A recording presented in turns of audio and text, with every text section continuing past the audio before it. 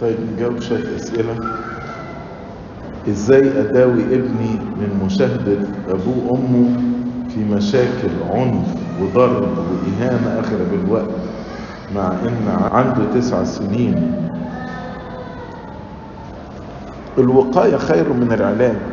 يعني أنت بتقولي إن ابنك بيشوف المشاهد بتاعة العنف دي وإزاي تعالجيه.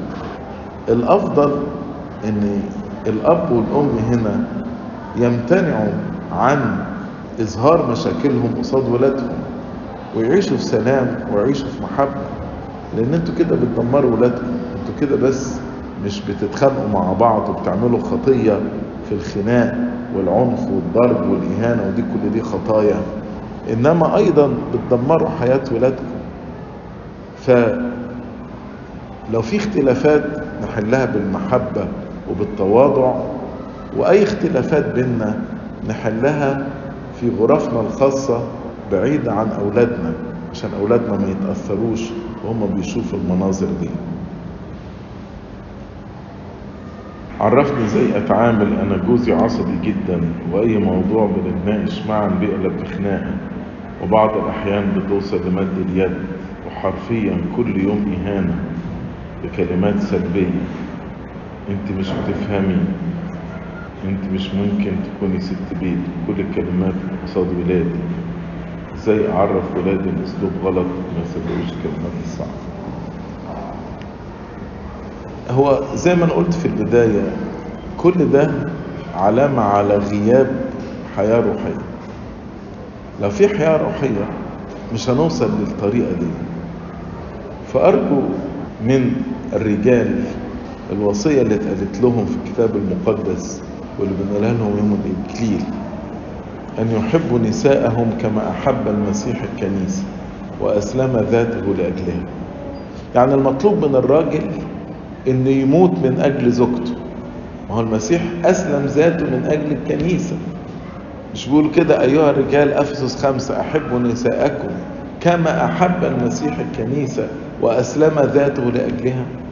هل أنت بتحب مراتك ومستعد أن أنت تسلم نفسك لأجلها، تموت لأجلها زي ما المسيح مات لأجل الكنيسة، ولا لا؟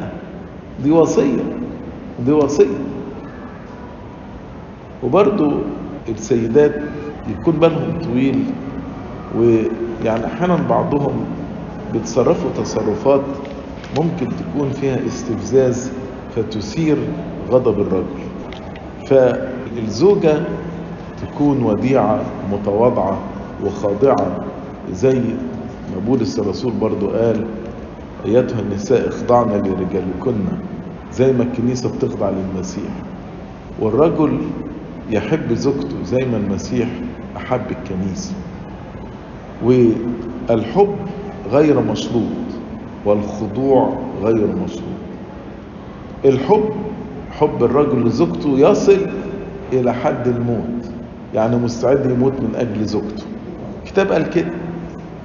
وهي تخضع وتربح الرجل زي ما بطرس الرسول بسيرتها الهادئة الوديعة يقول وإن كان البعض لا يطيعون الكلمة يربحون بسيرة النساء بدون كلمة. يعني زي ما تكون الأسئلة كلها غشة من بعض. ده دليل ان في يعني ضعف روحي وفي مشكلة في العنف المنزلي. انا بقول واضح، يعني واضح انها ظاهرة. يعني انا مش عارف ليه العنف المنزلي ده يعني بيدمركم وبيدمر ولادكم. يعني شوف السؤال الثالث، انا وجوزي تقريبا مفيش انشطة مشتركة ما بيننا، مواعيد شغل غير مواعيد شغل، والاجازات برضه مختلفة، كل واحد في اوضه منفصله اغلب الوقت، مفيش حوار، ولو اتكلمنا بنتخانق مع بعض. يعني هم هنا بسبب ظروف الشغل ما بيتخانقوش، وبرضه علشان يتجنبوا الخناق كل واحد قاعد لوحده كده في اوضه، ولما بيجوا يتكلموا يتخانقوا. دي عيشة ايدي. حاولت اصلح الوضع واتكلمت كتير معاه. المشكله انه مش حاسس ان في مشكله اصلا، وان احنا كده كويسين ومفيش حاجه ناقصه.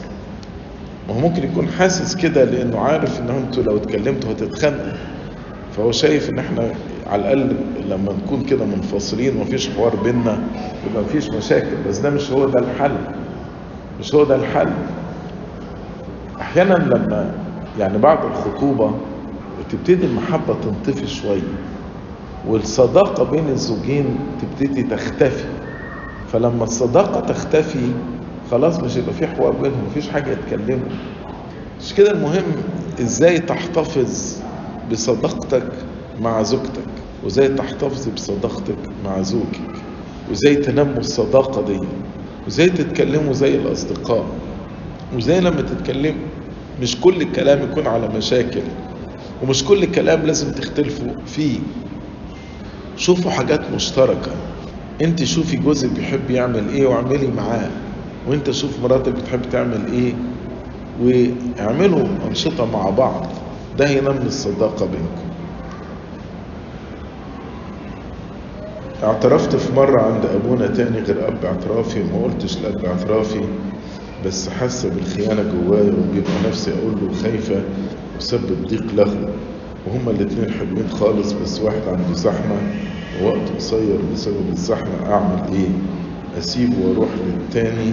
لو سألني أقول له ولا أعمل إيه؟ أنت بتسألي إن أنت أب اعترافك ده زحمة، علشان كده رحت تعترفي عند أب اعتراف تاني لأنه عنده وقت. يعني أنا رأيي في القصة دي، لو فعلا أنت شايفة إن أب الاعتراف زحمة جدا وده ممكن يأثر على حياتك الروحية، يعني أنا مش شايف إن فيها حاجة غلط إنك تقولي لأبونا يعني أبونا عشان ظروفك الزحمة الموجودة عندك وكده، فأنا هروح أعترف عند أب تاني. يعني أنا مش شايف في حاجة غلط. بعدين أنا عايز أسألكم سؤال، لما احنا بنرسم قسيس جديد، ما القسيس الجديد ده هياخد اعترافات، الناس اللي هيعترفوا عنده دول هيبقوا جايين منين؟ ما كانوا بيعترفوا عند حد تاني. طب احنا ليه بنرسم قسيس جديد؟ عشان نخفف عن أبونا التاني. يعني لو أبونا مثلا عنده 1000 معترف، لما برسم قسيس جديد خد منه 200 300، فده بيخفف عنه، علشان التاني برضو يبقى عنده أولاد في الاعتراف. فدي ما فيهاش حاجة، ما فيهاش خيانة ولا حاجة، بتتكبر الموضوع. بس في طلبات صلاة ربنا يكون معاهم. أنا متجوزة من 20 سنة ودايما عندي مشكلة مع جوزي، عمره ما بيسمعني، وملاحظة دايما كل ما برش مية لقان لازم يحصل نكد في البيت، ولو شغلت مزامير بيحصل نكد، وتعبت وصلي من أجلها. زي ما كنت بقول لكم لازم يكون في حوار بينكم وبين بعض، ولازم الزوج يبقى طويل البال ويسمع لزوجته، والزوجة برضو تسمع لزوجها. بس لازم تقدروا برضو وقت بعض. يعني لو زوج عايز تتكلم طول الوقت، وهو مثلا تعبان ومرهق، فممكن في الآخر يقفل عشان هي مش ملاحظة احتياجه ان هو يعني عايز يرتاح شوية. فنصيحتي للزوج هنا انه يسمع لزوجته، ده بيزود الصداقة بينه. ونصيحتي للزوجة انها تلاحظ وقت زوجها، بحيث ما يبقاش بتتكلم كتير، وهو يعني لو عايز بس يريح ذهنه ربع ساعة مش قادر. أما حكاية مية اللقان والمزامير إنها بتجيب نكد، يعني استحالة. ربما حاجة من حاجتين، ربما أنت لما بترش مية لقان أو تشغلي مزامير، فيعني جوزك بيفسرها أكن هو يعني متعب ولا عليه شيطان، فأنت بترشي له مية اللقان عشان الشيطان يخرج منه، فبيتنرفز عليكي مثلا وبيحصل نكد يعني.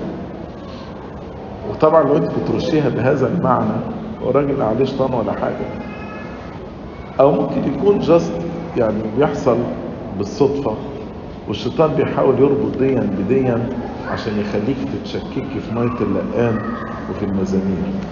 لكن طبعا مية اللقان والمزامير دي بركة لبيوتنا، واستحالة انها تعمل نكد في البيت. أنا بحب ربنا خالص، ودايما بحس إني بعيد عنه مع إني بروح الكنيسة وأتناول، بس دايما بحس بخوف إني بعرفه بالاسم، إن المسيحية بالاسم. بعض سواعي بقرا في الإنجيل بس مش بستفيد، وما عنديش أي معلومات عن ربنا. نفسي أعرف ربنا أكتر.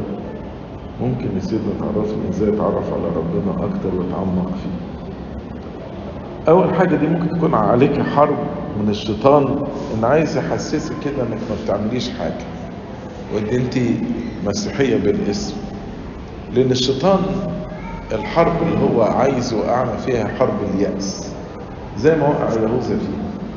لأنه لو وقعنا في حرب اليأس خلاص هيسيطر علينا. فاوعى تفقدي رجائك. دي أول نقطة عايز أقولها. النقطة الثانية بخصوص إنك تقري بالإنجيل ومش بتستفيدي، نشكر ربنا النهاردة تفاسير الإنجيل موجودة ومتاحة لنا كلنا. كلكم يعني أعتقد كلكم عندكم سمارت فون، وفي ابليكيشن ممكن تنزلوها اسمها تفسير الإنجيل للكنيسة القبطية، مكتوب بالعربي كده، تفسير الإنجيل للكنيسة القبطية، وده ببلاش. الابليكيشن ده فيه تفسير أبونا تدرس يعقوب، في تفسير أبونا أنطونيوس فكري، وفي تفسير كنيسة ماري مرقس بكيلوباترا. فلو انت بتقرأ في الإنجيل وفي آية مش فاهماها، لو عندك الابليكيشن دي تقدر تروح للإصحاح وتقرأ التفسير. تفسير أبونا أنطونيوس فكري يتميز بأنه مختصر، فلو انت عايز حاجة مختصرة عندك أبونا أنطونيوس فكري، ده عهد قديم وعهد جديد. وعندك تفسير ماري مرقس كيلوباترا، بس ده عهد جديد بس. تفسير أبونا تدرس يعقوب يتميز بوفرة أقوال الآباء فيه. فلو أنت عايزة دراسة متعمقة وأقوال آباء، أبونا تدرس يعقوب. إحنا كلنا يعني أنا فاكر وإحنا شباب في ثانوي والجامعة كان مفيش تفاسير قبطية لكتاب المقدس. كان الموجود التفاسير اللي كان بيترجمها أبونا مرقس داود بتاعت ويليام باركلي وفهبه ماير. وقتها أبونا تدرس ابتدى ينزل الكتب بتاعته. أنا فاكر كويس كنا نفضل نحوش في المصروف بتاعنا عشان نجيب كتب أبونا تدرس، كنا نقعد نذاكرها.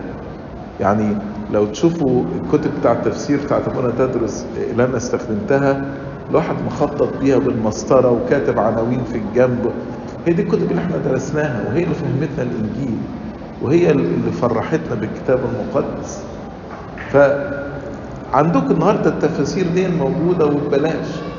ولو ما عندكمش سمارت فون أكيد عندكم إنترنت. في موقع أنبتاكلا بتاع كنيسة اسكندرية حاطين تفسير أبونا أنطونيوس فكري وأبونا تدرس يعقوب، فالمواقع دي موجودة. لو عايزين تسمعوا، يعني ما بتحبوش تقروا، عايزين تسمعوا، تفسير أبونا داود لمعي وتفسير أبونا أبراهام نجيب اللي هو كان اسمه الدكتور مجدي نجيب، ودولت من أحسن المفسرين للكتاب المقدس، موجود وممكن تسمعوهم. الكتاب المقدس كله وافيلبل موجودين يعني. طبعا في آباء كتيرة ليهم تفاسير جميلة جدا يعني. لو عايزة تسمعي التفاسير موجودة، ولو بتحب تقري التفاسير موجودة. واحد بيقول ايه، صلي من اجلي حتى يسترد الله روحي، يعني عايز يموت، لاني قد بليت نفسي بزوج عنيدة عصبية صوت عالي نكدية كرهتني في الحياة وفي البيت وجعلت نفسي حزينة حتى الموت. تاني انا شايف نفس المشكلة بتاعت العند والخناق والنكد والعنف المنزلي. خليكوا لطفاء مع بعض، خليكوا لطفاء مع بعض. وتاني ده يدل على غياب الحياة الروحية.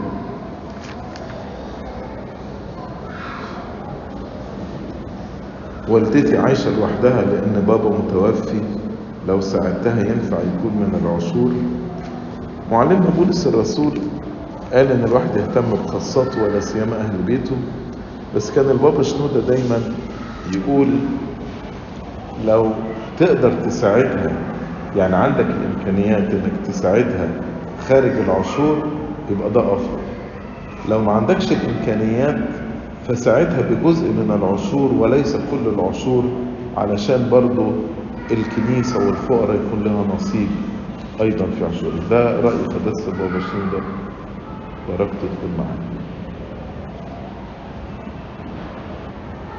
كنا عايشين في القاهرة وقررنا النزول لبلدنا القديمة وسط أهلنا، ولكن واجهتنا مشاكل في بدايتها، مشاكل مادية. هل نستمر في الطريق وننزل؟ وصل أبونا يعني والدينا وأمي وكذلك أهل زوجي، مع العلم المشاكل المادية من إخوته لأنه هيشتغل في مشروع تبع إخوته، أم نستمر كما نحن في القاهرة ونترك أهلنا؟ طبعا صعب ان انا ادي رأي من غير ما ادرس الموضوع كله، لكن ان جنرال يعني بوجه العموم لو في حاجة عاملة مشاكل البعد عنها افضل. يعني لو انتوا هتروحوا هناك وهتبقوا في مشاكل، طب ليه تدخلوا نفسكم في مشاكل؟ طيب كل طلبات الصلاة يعني انا هاخدها معايا، وربنا يكون معاكم. إلهنا المجد الدائم إلى الأبد.